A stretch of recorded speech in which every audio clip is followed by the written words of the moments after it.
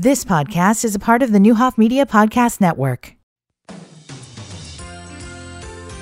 Good morning, everyone. I'm Steve Brandy on WDAN News.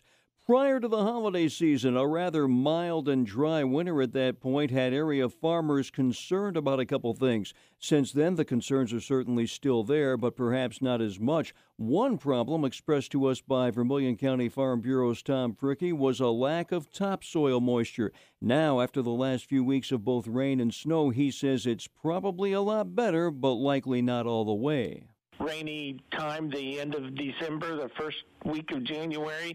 Even the rain that came prior to this cold snap came before the ground was totally frozen, so a lot of that would have soaked in as well. Whether we've gotten all of our deficits cured, I don't know that, but it had to have helped the situation we were dealing with. And speaking of the ground being frozen, recent extreme cold is helping farmers with another wintertime worry. The Frostline. The deeper the soil is frozen, the more bugs get killed off before the next growing season. As Fricke points out, it's funny how what's good for the crops is what can drive humans crazy. We don't like the hot, humid days in the summer, but the corn does, and we don't like the deep freeze in the winter, but it helps control the insects, as you said, and so it'll certainly make it a better spring if we have this cold snap. And with the recently released USDA numbers showing that 2023 was indeed a pretty good year, such as with Illinois once again number one in the country, 648 million total bushels of soybeans.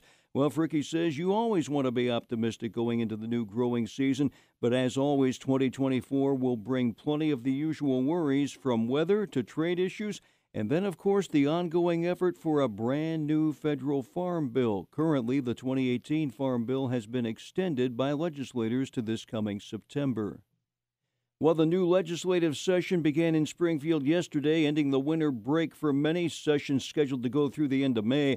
Lawmakers may have to address several issues before then, including the ongoing migrant crisis. State Rep Adam Niemerg says the state needs to end its sanctuary status. Well, I think we need to focus on, one, securing the border and dealing with the illegal immigration issue. We need to end the sanctuary status of the state of Illinois.